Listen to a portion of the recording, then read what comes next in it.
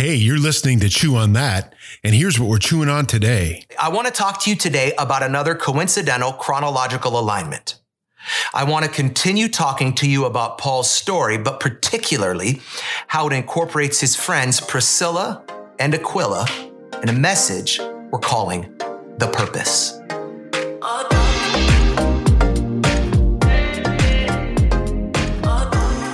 Hi, welcome to Chew on That. My name is Pastor Scott, and you are joining us for the podcast where we break down and break apart and talk about and chew on the sermon from the most recent Sunday message at Life Church Green Bay. Today, my guest is my very dear friend, Jill. Say hi, Jill. Hi, Scott. It's good to have you here. Well, thanks for having me. So a lot of people don't know you, but I know and love you. And so maybe just tell us a little bit about yourself. Well, all right. Don't know where to go, but yeah, I have known you for a little over a year and a half now, probably.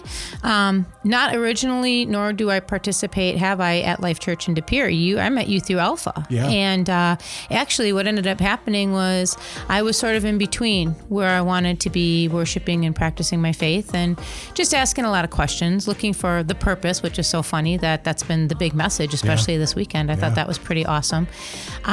So I came to Life Church downtown with you. You talked to me about it, and I fell in love with the idea and the concept and have been a part of that ever since, and I'm really enjoying that opportunity. My husband joined me, came along, and now we both are pretty active, both in the ministry and everything. So my kids are as well, but with their lives, they're so busy. But we do try to stay as active as we can. So, that's so cool. Grew up in the Green Bay area here. Left for a short time, lived in Washington State, and moved back, which is kind of funny because a few of our very good friends that we've made in Life Church were also in the Northwest Territory, only to also find out Sonny and Sean were in the Northwest Territory. Yep. So we're thinking that there's definitely some kind of path being drawn there. We're not sure what's happening, but yeah. I love that. And you were born and raised Catholic. Yes? I was Roman Catholic. Yep. Mm-hmm. Went to St. Joseph's Academy. Not by choice. Sorry, Mom. But yeah. Yes, I did. I went to St. Joseph's Academy, and at that time, all girls, for those people who remember that.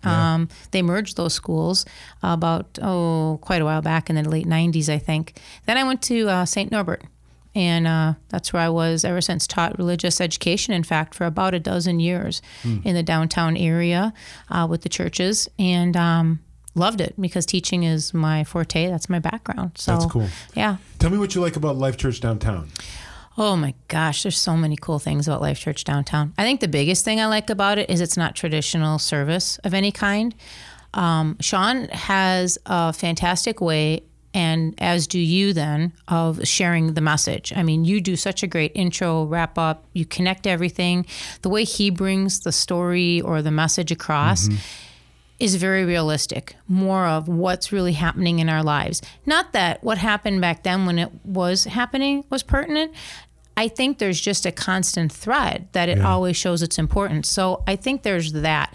But I think what's even cooler about it is when growing up and being so involved in faith that I never felt I was comfortable able to truly question. It was always, well, this is what they said, or this is how it's interpreted. These people have been trained to do all of these things. You need to just follow their thought process, their ways. And I was never like that. I always challenged everything. I questioned things. And I was blessed to have people allow me to do that in my learning. So what's really cool is I can do that in downtown.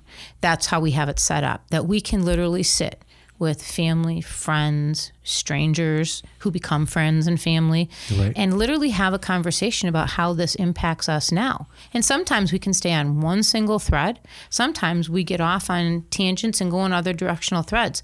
I feel it's just all God's way of keeping us connected, really, and helps us to see that we're not alone going through some of these things, that there's support, that we don't have to be afraid to try to show our real selves and have that discussion, an honest discussion.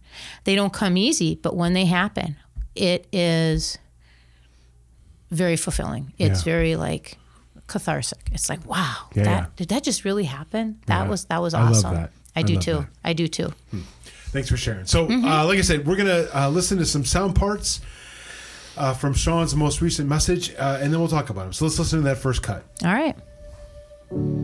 And I get it. Maybe it's just me. Maybe I'm just a Bible nerd. Maybe these little map markers don't jack you up like they do me. I mean, you could easily shrug something like Priscilla and Aquila Day off and say, like, what does that matter to me? Or you can look at it like God is giving these little markers to remind you that he's always directing our paths, that the steps of a good man are ordered by the Lord, and he delights in that person's way, that he's interested in every little detail of your life, even the ones you're not.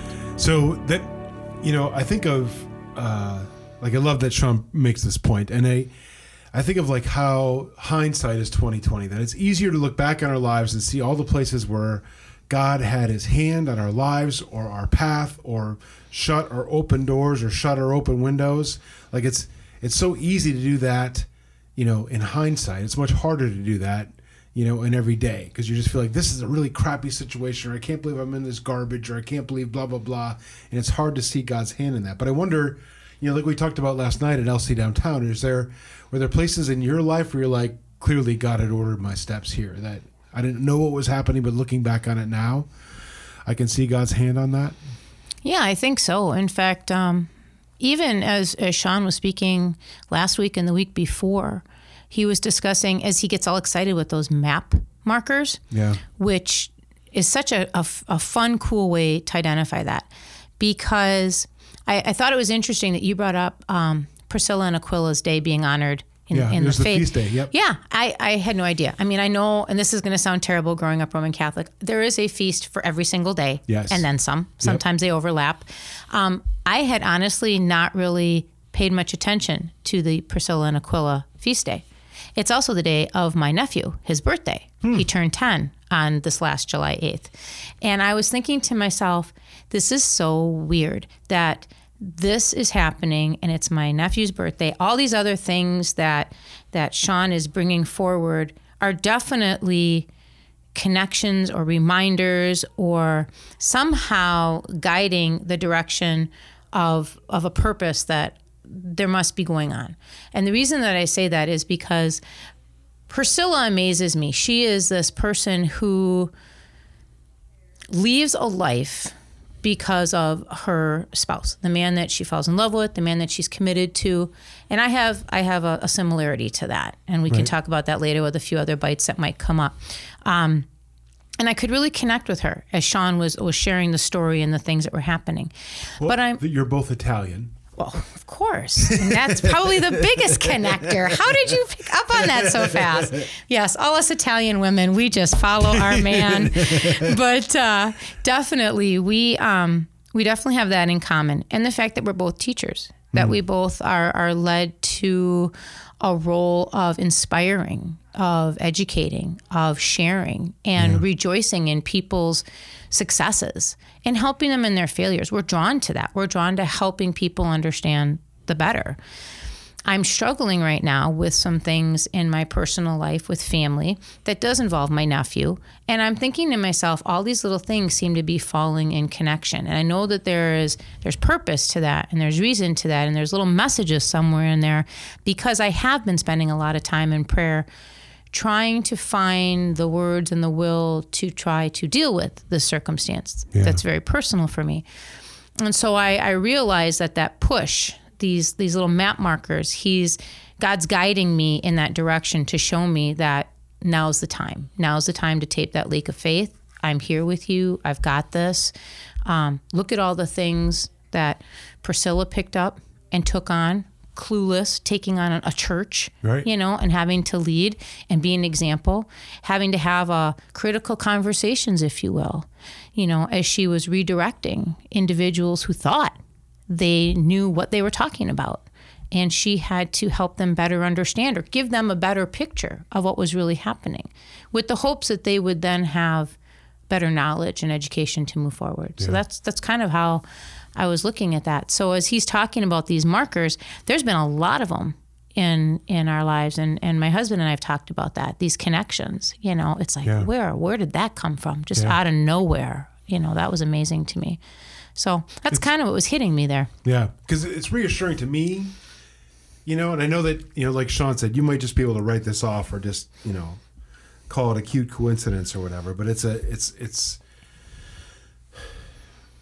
I feel like it gives me hope that I know, because I feel like I'm the kind of person, that would get lost easy. Like that I'd, lose my way. Like there was that guy on Gilligan's Island, Wrong Way Feldman. Was it Wrong Way Feldman? Right. Like he just kept getting lost in his airplane. I feel like that's totally me. And so I love, having God like leave reminders or leave breadcrumbs or leave, little map flags, that says, hey, you're doing okay, man. Or just when you put something out of the back of your mind, you go, I'll focus with it later. All of a sudden you kind of bring something up and he's like, hey, you haven't dealt with this yet. Yeah. And you need to focus on this. Yeah. And now is really becoming a time, Yeah, I love that. Yeah, I do too. I think that's really awesome. So Lady Prissa, she was put out of Rome because of her husband, because she married a Jew. She was put out because she was deemed guilty by association. But she willingly left her place of nobility, the place of honor, because of her love, because of who she chose to be connected to, which is probably why she connected so deeply to Jesus, who willingly left his place of nobility, his place of honor in heaven, because of his love, because of who he chose to be connected to us. I mean, come on, somebody. That ought to flip somebody's lid right there. That Jesus left the perfection of heaven. He left the glory of heaven so that he could come to a filthy, sinful earth, so that he could die a sinner's death for you and for me, so that we could be connected to him. That one brings up a lot of things right away, but the first thing that pops up to me, and I, foreshadowed earlier about the fact that I feel like she and I connect a lot, and the fact that she married somebody who was Jew and was forced out because of that, and had to leave and find somewhere else.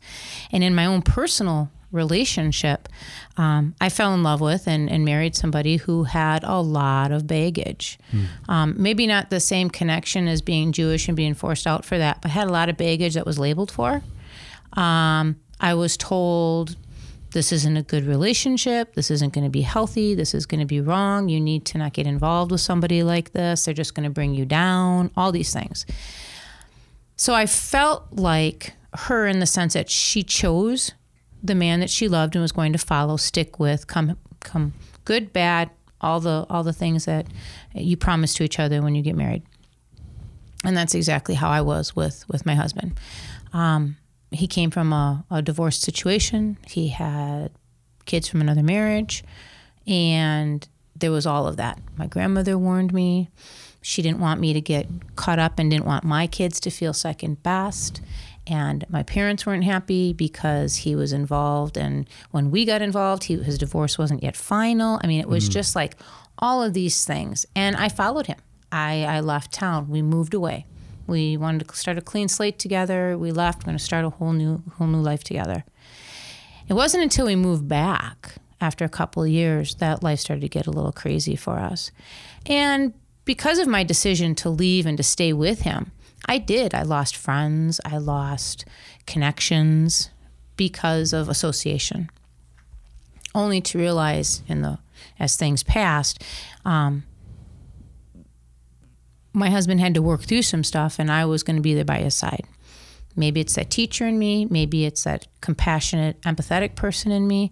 But I was going to help see him win his successes. And he did. And he became a stronger, better person. And I look back on all those trials, and I think it was all worth it. It was worth every dark, deep area that we ever had to be. It was worth struggles. It was worth the loss of those individuals who just didn't want to see the good in somebody. All they could see was the bad. All they could see was the labels they stuck on people. And when they stick a label on somebody, they don't realize that that's just a label.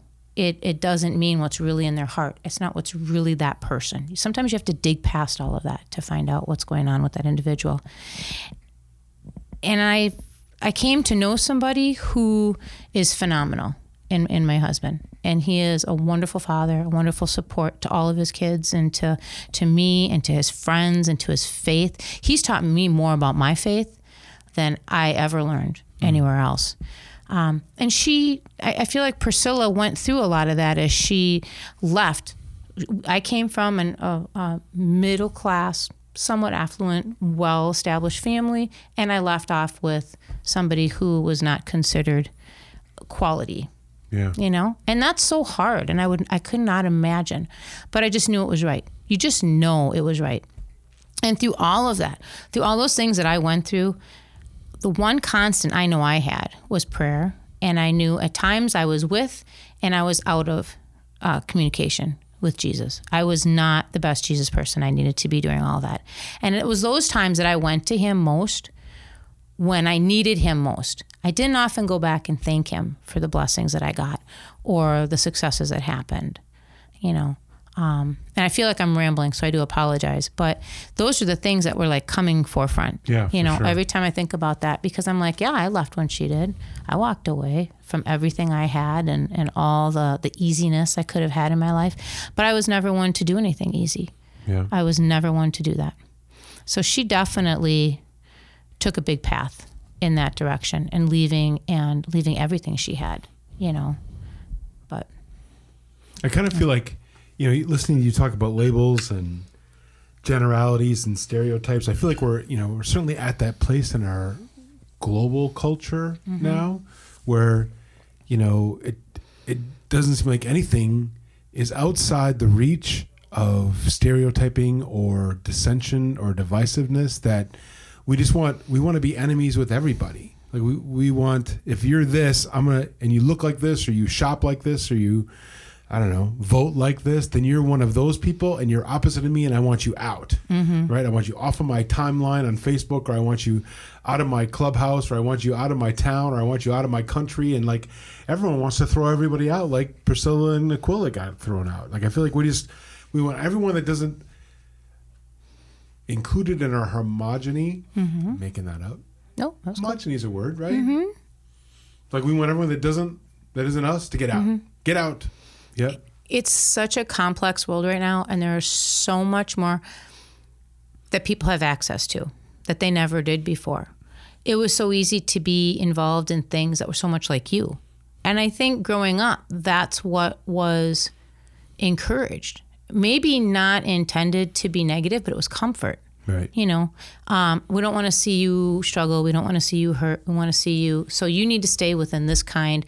You don't want to be by this kind. I used to joke, and this could get me into trouble, but I used to joke that if I stayed here, I would never mature. I'd be caught and stuck in certain ways.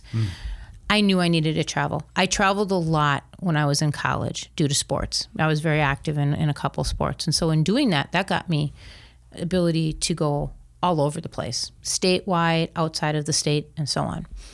Rich and I love to travel together. The best thing I could have done was have lived somewhere else for a few years, which is exactly what I did. But I think in doing that, it opened up my eyes to other people, other cultures, other ways.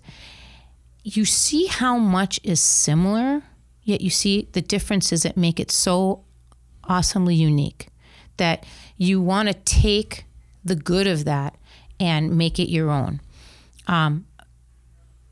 These labels, I can't deal with labels. I have some very good friends who study human dynamics and human nature and things. And so a lot of times you hear different labels, and I understand there's some balances to it. You'll talk about an extrovert who's sensitive and has feelings, or introverted, this, that, or whatever, or they're this type of a person.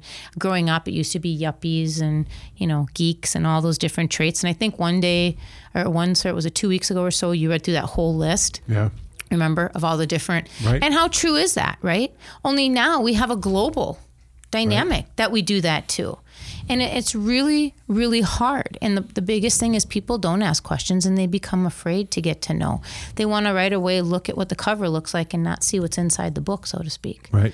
You know, so, I mean, when I first met you, and it was so evident, you had the longer beard, the tattoos, and I'm like, he looks like he's a fun, kind of a fun. But if I'd have seen you anywhere else, I'd have been like, what's up with that guy? Yeah. You know what I mean? Because that was just part of how I grew up or part of my mentality. And I'm like, really, dude? Like the beard? Are you a little old for that? Or are you something? You know what I mean? Yep. But wait, knowing you never said those words before the But this is like, but these are the things that were said to me. Well, that's the end of our show today. But what did I say to you when I got here? I'm like, I hope you're growing that thing back, because it's just like, it's who you are. Right. But again, you can't judge a book by its cover, right? I get purple in my hair or blue or teal, and I'm like in my 50s, and people go, well, really? And I'm like, why not? I couldn't when I was younger. Well, why not? Because I was told it would be inappropriate, not right. You couldn't express yourself. People can express themselves now, and people aren't comfortable with that. It's just an expression. It's a feeling. It's whatever it is. Yeah. But I struggle with labels very much so. So I know my one friend says I'm an ENFJ, and I say, well, I'm an A-type personality dominant. So there you go. And if she listens to this, she'll understand what I'm saying. But so. And while he did that, Priscilla and Aquila, they started a house church where Priscilla regularly taught Jesus to the Gentiles and to the believers in the city.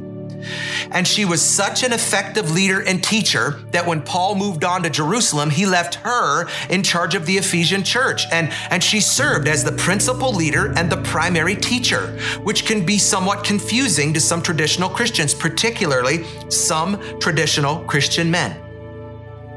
In the evangelical news, right? Because they're really struggling with this idea of women in leadership. And there's this woman named Beth Moore, who's actually a really accomplished teacher, and clearly loves Jesus and clearly is hungry for the truth of the gospel and proclaiming the gospel. And but the Southern Baptist Conference is like, you can't, preach or whatever.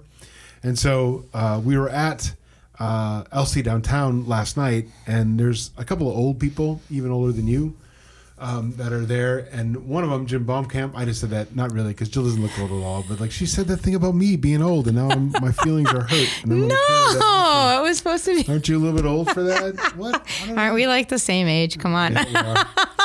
Anyway, there's this guy that's even older than us, and he used to be a preacher, and he said, my whole life I had thought that same way, that women shouldn't be allowed to teach men, but hearing what Sean had to say about Priscilla and the context of the scripture verse that talks about women teaching, I think I'm rethinking that. And I thought that was really cool that, a guy that's 60, whatever he is still learning and still growing. And I never had a problem with that. It always was confusing to me. Maybe it was growing up Catholic and I had so many teachers who were female. I had so many nuns that were teachers, right? And no one had a problem with them teaching me arithmetic, and so,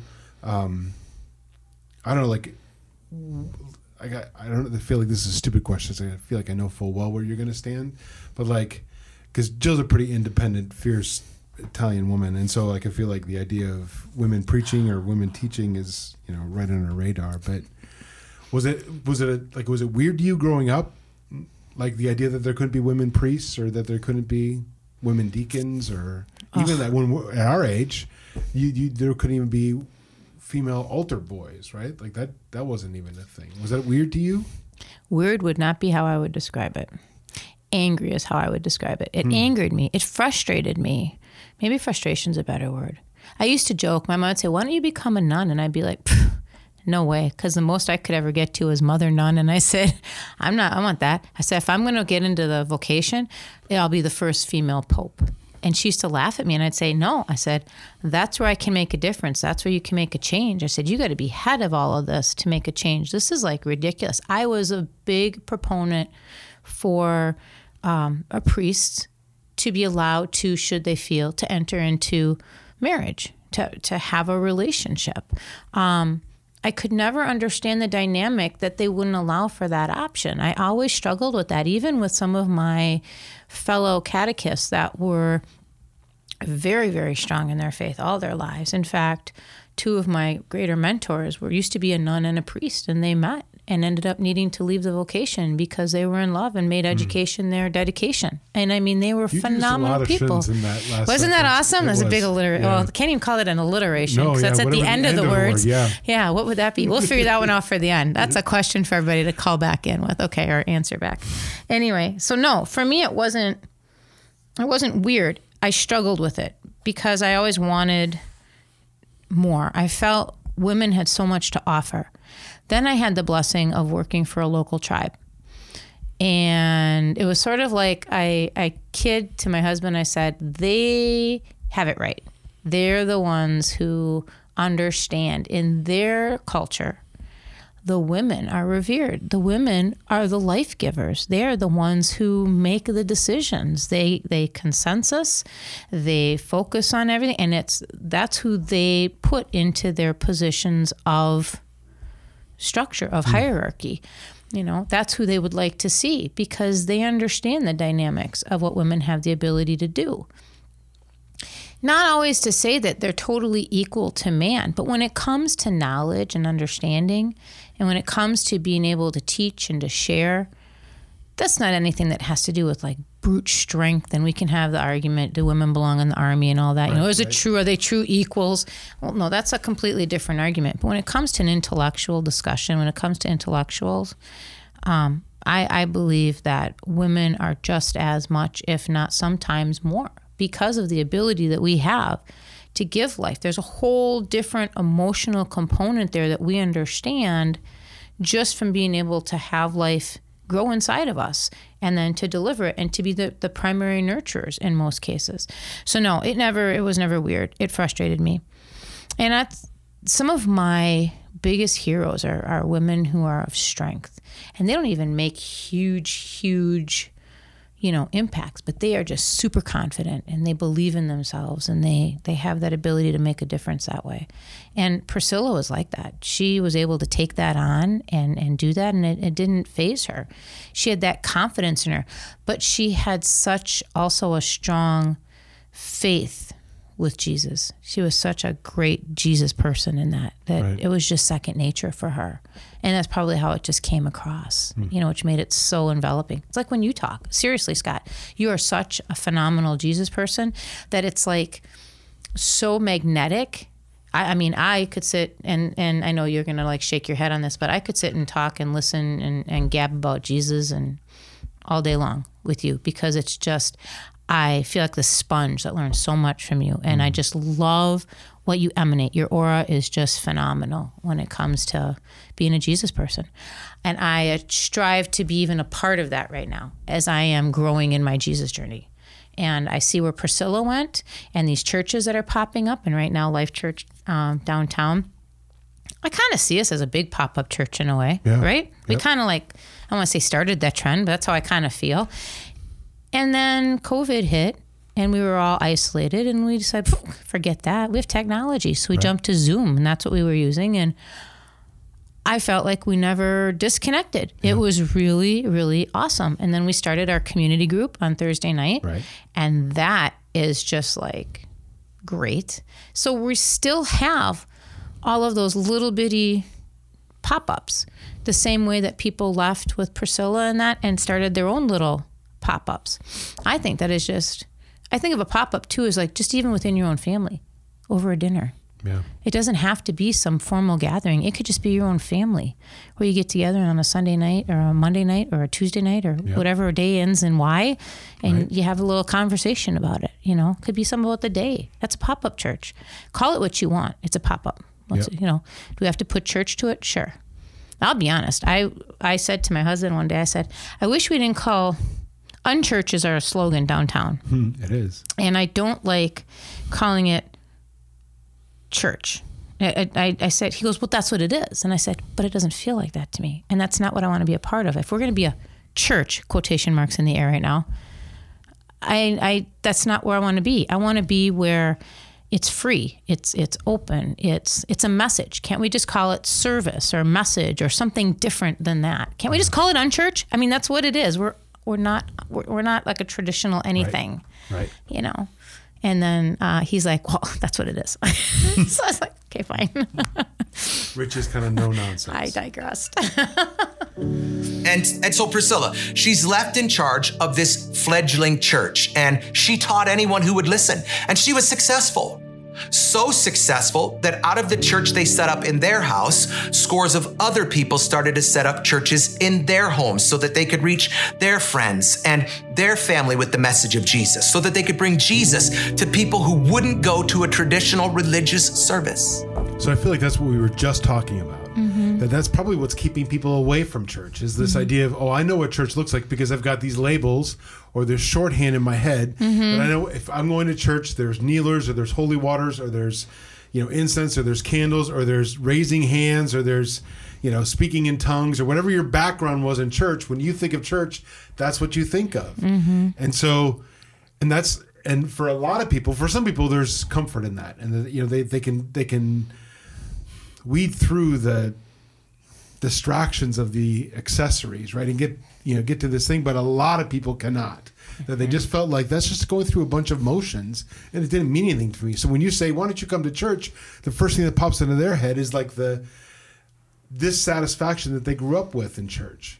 And so this idea of doing church differently or in homes or something, like this isn't like a new idea. This is in fact the original idea of church. Like get together with the people that you know or the people you feel safe with. And COVID has put us in those places that those are the people that we feel safe getting next to. Are the people that we know where they've been, right? We know that they're safe, and so we're going to get together with them. So that's COVID, but that's also where they started churches, in the first century. And why couldn't church look like that? Like why, like you said, why can't we invite our family over on a Tuesday, Monday, Friday, Thursday? Just then I thought of that scene in The Godfather where it was Michael's first wife. I can't remember her name. Does it start with a V? No, wasn't it Mir? Oh God, where's Rich when I need him? He's the Godfather expert. Anyway, it'll come to us. I'm going to find out that She's name. a teacher. Right. So not Kate. So his first Kate. wife is the girl that he meets the in Italian Italy. one. Right. Not Apollonia. Yeah, Apollonia. And so and she's like going to go back to America with him. And so she's like practicing her English Monday, Tuesday, Thursday. Anyway, I just thought of that. That was a long way to go for that. But anyway, why can't we get together on a Monday, Tuesday, Thursday, right? Right? And just have church. Like church has nothing to do.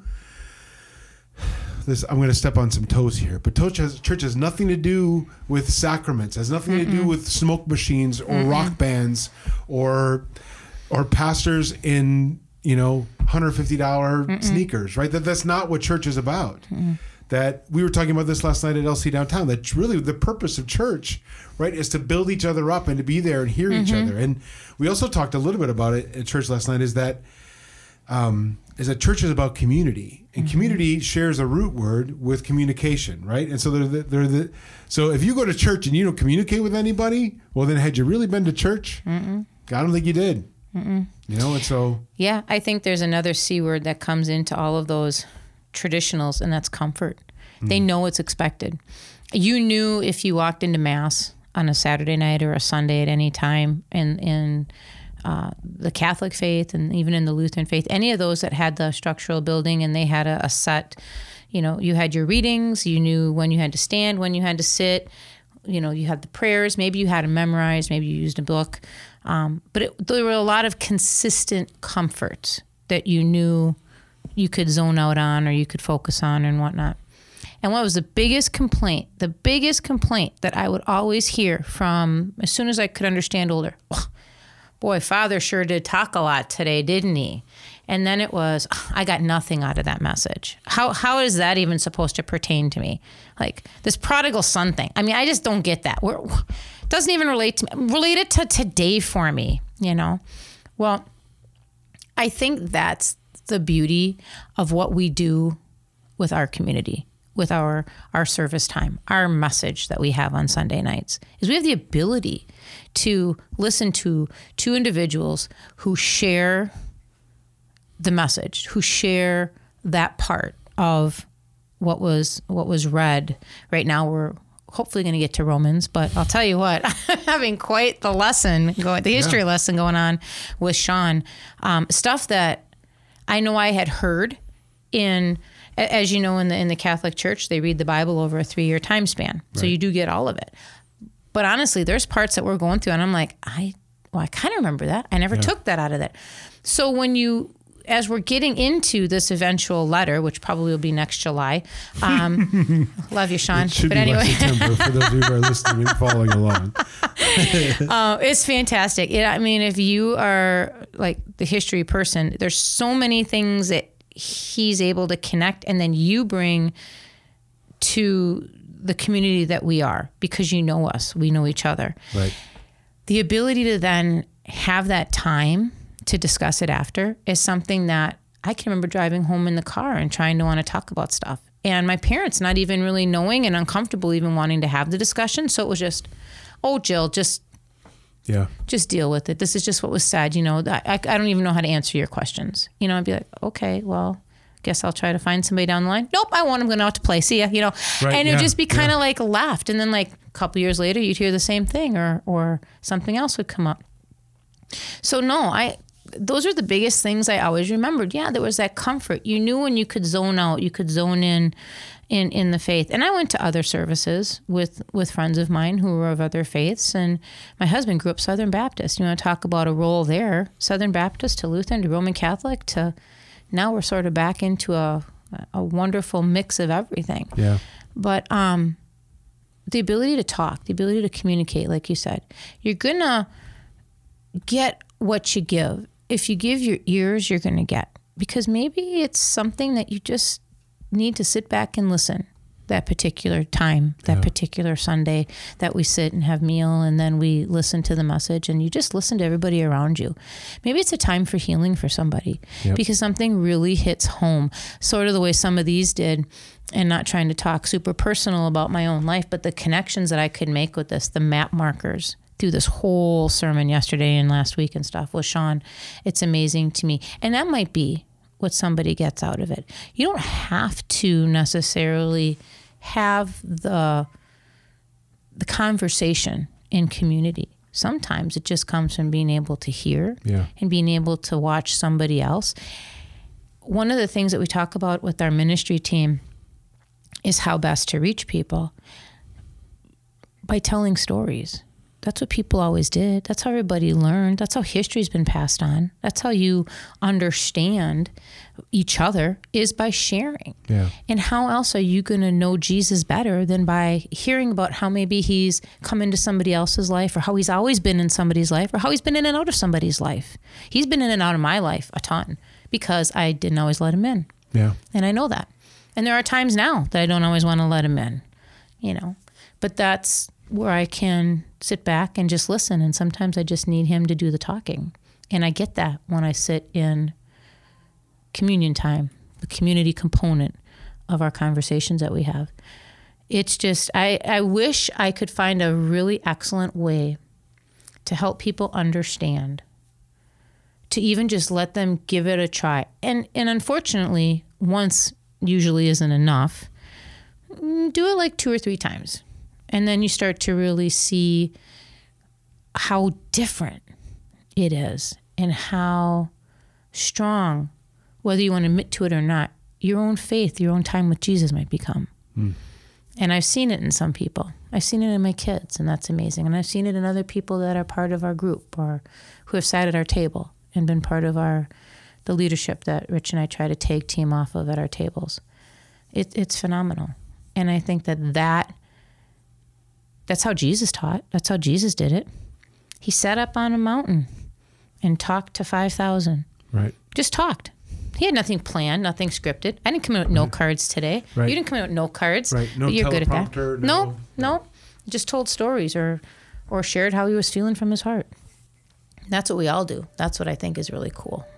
And Paul would later write about him to the Corinthians when he said, I planted, Apollos watered, but God gave the growth. And that watering by Apollos, it would never have been possible had Priscilla not stepped out in faith to correct him. Which when she did, it was significant because it wasn't just a woman correcting a man. It was a Gentile correcting a Jewish apostle.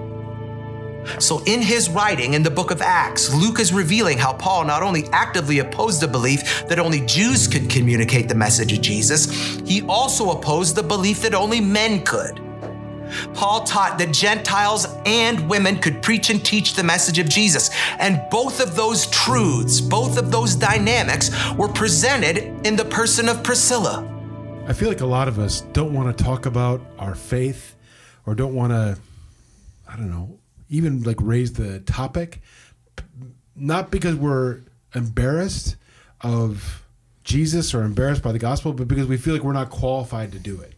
That, you know, we're not priests, we're not pastors, we're not preachers, we're not, you know, reverends. Like I don't have any qualifications to share anything about Jesus Christ. But I feel like this example of Priscilla is like, yeah, because I mean, not only was she not a Jew and a Gentile, she was a woman and not a man. Like there was already two big hits against her that she should have been qualified to say anything. Mm-hmm. And yet she schooled, educated, corrected a Jewish man, right? Like one of the greatest, as Sean alludes to, one of the greatest, you know, evangelists of that period. Mm-hmm. And so, you know, for Paul to point that out, or for the book of Acts to point that out, like I love that. I love that because I feel like that gives us power. Because just like you were just talking about, this is where that happens. And just telling your story, or just, it's got nothing to do with knowing Scripture front to back. Like I feel like we should know Scripture, but I'm not so sure that we should have memorized Scripture. Like I feel like that's a nice thing to have, but it's not a critical thing to have. Mm-mm. You know, I don't know, because there's people that can do that, right? But then there's some people that can do that, but like have no idea what it means. Mm. You know, that they can tell you all the things that Paul says in his letters to the church in Galatia, but like don't know what it means or don't have any context. And that's one of the reasons why I like this sermon or this sermon series, is because he's giving us context for each of those letters or each of those churches, and context for Paul. Mm-hmm. And so if you're not sharing your faith because you think you're not qualified, I think you're really greatly missing out, because we're called to do that. We talk all the time at LC Downtown how we are called to love and love and go. Love the Lord our God with all our heart, mind, and soul. Love our neighbors as ourselves. And go into the nations and make disciples of all men. And like, there's none of those three things that we can leave off. Mm-mm. And you can't make disciples if you're not telling your story. And you know your story better than anyone. Mm-hmm. I think that's one of the things that is amazing as my brain goes in another direction, because now I totally forgot what I was going to say. Let me think on that. It was, growing up, I agree with you. There are times that I don't, quote, feel qualified, air quotes again. And I struggle with it because I can remember at some point in my life holding up high these individuals who could spout off Scripture. Like that was some kind of weaponized ace up their sleeves. In fact, one of my classes in high school, I remember one of our tests and our quizzes had to do with, there was 15 different Scripture passages, quotes, chapters that this particular teacher felt were critical we had to know. And throughout the year, probably 3 different times, we were quizzed on them. And if we had a word wrong, if we had the chapter and the verse wrong or whatever, we never knew which ones it was going to be, but we always had to know these like specific ones. And I can remember us practicing at lunch in the cafeteria, like trying to quiz each other and memorize these things. And it did me no good. It was just a rote memory thing for that 1 year. We talked about some of them, but it didn't help me in my Jesus journey. It didn't help me in being able to have a conversation with somebody. I mean, what good does it help me to throw out, you know, Corinthians this or what? Nothing, because somebody who I do that to, if they are more knowledgeable about the Bible than I am, are going to come back with like 7 other ones, and then I'm going to be lost. I'm going to be like, oh, I'm out of bullets. Yeah. I don't know what to tell you. And I can remember watching evangelical preachers in the morning on Sundays, or, you know, whatever goofy times they'd come on. And I was always curious as to how they would preach from the pulpit, the, you know, fire and brimstone mentality. And they would quote these things and they'd come off and they'd go like they'd say, and, you know, whatever. And one of the things I love about 2 of my new very best friends, Dave and Jim, boy, can they, what passage is that? Oh yeah, blah, blah, blah, blah. And you're like, oh, you know, and I sit there and I'm like, oh, yeah. I have no clue where you guys came up with that. But I don't feel, and I've never felt like, I think it's important to know the Bible, But I don't think it's important to recite the Bible. I don't think it's important to be able to know exactly what chapter and what verse. I suppose if I read the Bible every year from cover to cover for the next 10 years, in 11 years, I would be able to do that for somebody. But if I can't live what the message is, if I can't show what the message is, if I can't help somebody else understand what the message is, then what good is it for me to know all the words? Words mean nothing. Actions mean everything. And so for me, that's a lot where that goes to. Yeah, that's good. That reminds me of a quote I got from D.L. Moody from the Moody Bible Institute in Chicago. He says, out of 100 men, one will read the Bible and the other 99 will read the Christian. Mm-hmm. So like for me, I have to live in such a way that, people see the Bible in the way that I live, even though I don't know where it is exactly in the Bible where it says the thing that I'm doing. Mm-hmm. But if I live that way, I feel like I'm in good shape. What's amazing to me was in high school. It was in high school. We had a Christian band, young guy, and I think it was Tom Franzik. I think that's how his last name was. I have the cassette tape that's, nice. Old. Yeah, yeah. And there was a song that whenever I'm stuck on something, I don't know why, but that song always comes to my head. And it talks about how, Father, you knew me before my mother's womb, but what you're asking is way too much too soon. That's how the song goes. And it says, I'm not a preacher or a speaker. I'm much too young and full of fear. But I know that you'll speak through me in spite of my young years. So wherever you send me, whatever you want me to say, I trust that you will put me there. And as we go through this series with Sean, that song resonates every single time in my head or throughout the week as I'm reflecting on it, because that's what Paul did. That's what Priscilla did. And that's what I'm supposed to do. But yet that fear, I'll admit, even coming here today, I'm like, I don't know quite what I'm going to say and how we're going to go off of some of these topics, but I'm just going to speak from whatever comes to my head. So in my head, I was kind of singing that song because that's the one thing that's always calmed me down. Because I know I just have to trust. If I don't know a situation, I just have to trust that God's going to be there and walk me through it. Because for whatever reason, he's put it in my path. Sean talks about the starts and the stops in our lives, and I'd never even put that together that way. But when you think about the starts and the stops, it's what you do at those stops that's so amazing that's where the free will comes into play. What direction am I going to go in? And hopefully as I walk in this new Jesus life, the inspirational one that I've had I'm making the right directional changes. But it's not been easy. I have definitely found myself battling, not wanting to, but I know it's there to take that path. Like, what relationships haven't been forged? What degrees haven't been pursued? What businesses haven't been started? Like, who's decided they couldn't follow Jesus because of their background or their record or their lineage? Couldn't follow Jesus because of the struggles or their addictions? Like, who's decided that they couldn't step foot in a church because if they did, the roof would cave in? Well, hey, God didn't cause this pandemic, but maybe this shutdown is just for you. Maybe God loves you and wants to be in relationship with you so much that he decided, if you won't come to church, he'd lead us to bring the church to you. He'd have the church start popping up in houses and backyards, coffee shops, cigar lounges, and golf course clubhouses, just for people like you. Because people like you, you've always been the purpose. Paul's purpose, Jesus' purpose, and Life Church purpose. This one takes me down two different paths. I feel that the end of Sean's comments there, for me, this time with the lockdown, the shutdown, the COVID, whatever labels we need to give it for people, has been a time of healing and rejuvenation. There have been some things in my past that I've needed to just let go of, and this time has helped me to find a way to do that. There have been some new challenges that I have found the strength to tackle those.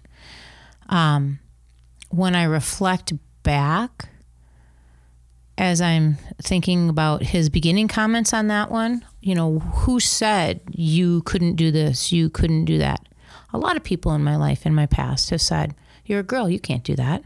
Or that's not for you. That's not the right people you need to hang out with. Or, between parents and grandparents and mentors and other people, always trying to direct and tell you where you needed to go.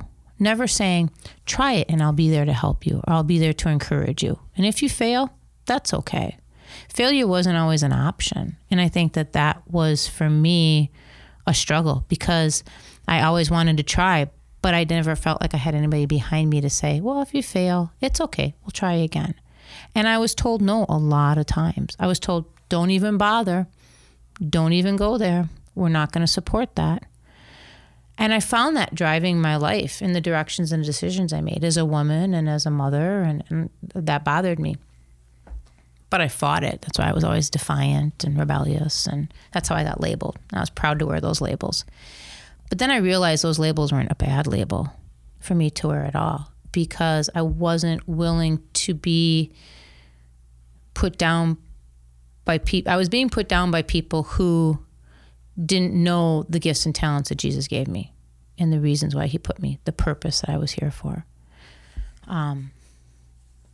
So there was that in the beginning, like, who are all these people? And that started bringing up a lot of things for me and in our relationship with Rich and I, and where we've come, where we've gone, and where we're going. I know I just had another brain leak, so I can't remember where I was going to go with it. I loved how Sean leaves us on this notion that we are the purpose. We're the purpose for Jesus Christ, right? There's a quote somewhere that if we were the only person on earth, he would have still come down and given his life for us. Like, that we are his purpose. Mm-hmm. And sometimes we don't think that way. We think that someone else is the purpose. That faith is for somebody else because we're not worthy, or we're not worth it, or we're not, something. And when I think about the purpose of church, is to reach out to those people, to have community with those people, and let them know that they are the purpose, and that they are worthy, and that they are worthwhile, and that they matter, and that they're seen, and that they're heard.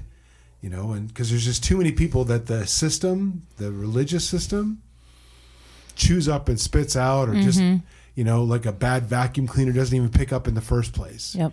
And so they just get left behind. And like those misfits, those marginalized people, that's who Jesus was all about. When I think about Life Church, and even more specifically Life Church Downtown, man, talk about the island of misfit toys, man. There's, the Bob in the Box, and the square-wheeled wagon, and the doll that can't cry, or something. I don't know what she is. But anyway, man, this church is full of that, right? Where if you think you can't come to church because you're not perfect enough, or you're not wearing the right clothes, or you're in this weird relationship situation, or, you can't stop drinking, you can't stop shooting or gambling or looking at dirty pictures, like whatever you think your thing is, that you're not welcome here, those things that's not here. It's not. That's not Life Church. That's not Life Church Downtown. Like, it's like, hey, let's come and let's figure this out. Like, if you feel like you're broken, there's a reason why you feel like you're broken or you're not complete. Let's complete each other. Yeah. Right. Without judgment, without, labels, without categorizations, right? Like, just come, it's like, because we've all got our garbage. And so if part of your definition of church is one where you don't feel like you could belong because you're not perfect enough, Jesus didn't call the perfect. In fact, the only people that Jesus was mad about in the Bible were like the people that thought that they were perfect. He was hanging with everybody else. The ones who labeled everybody else are the ones that he took target at. Yeah, he sure. Definitely was very angry with those. And yeah, that's exactly what faith and church and community is about. That's exactly what it's about. And it goes back to that, judging the book by its cover.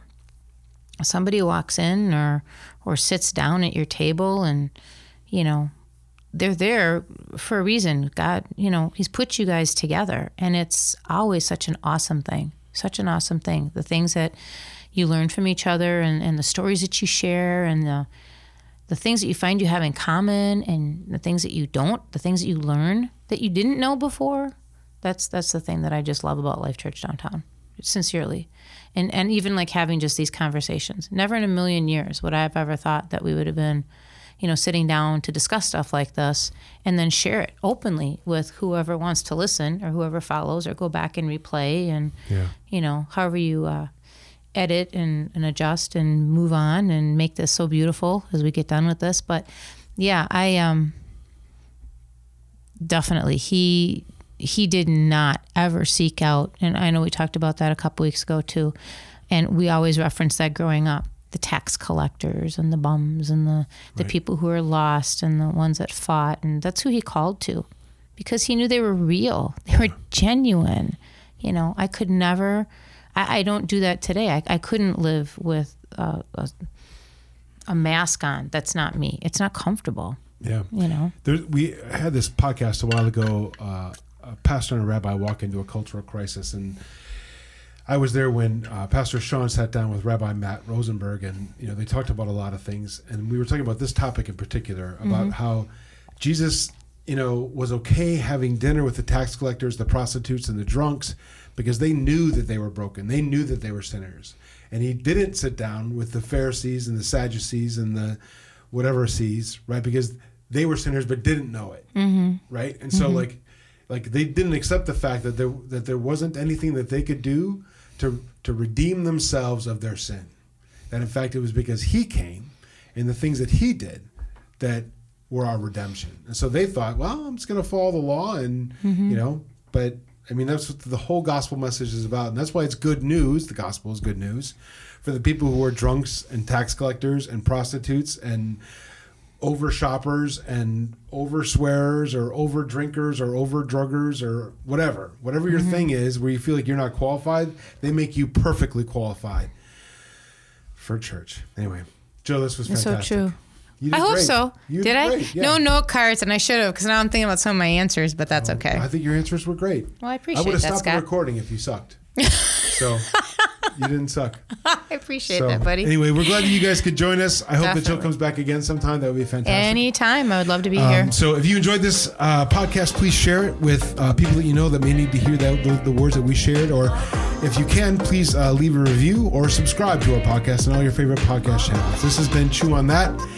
We're glad that you could join us. We'll see you again next time.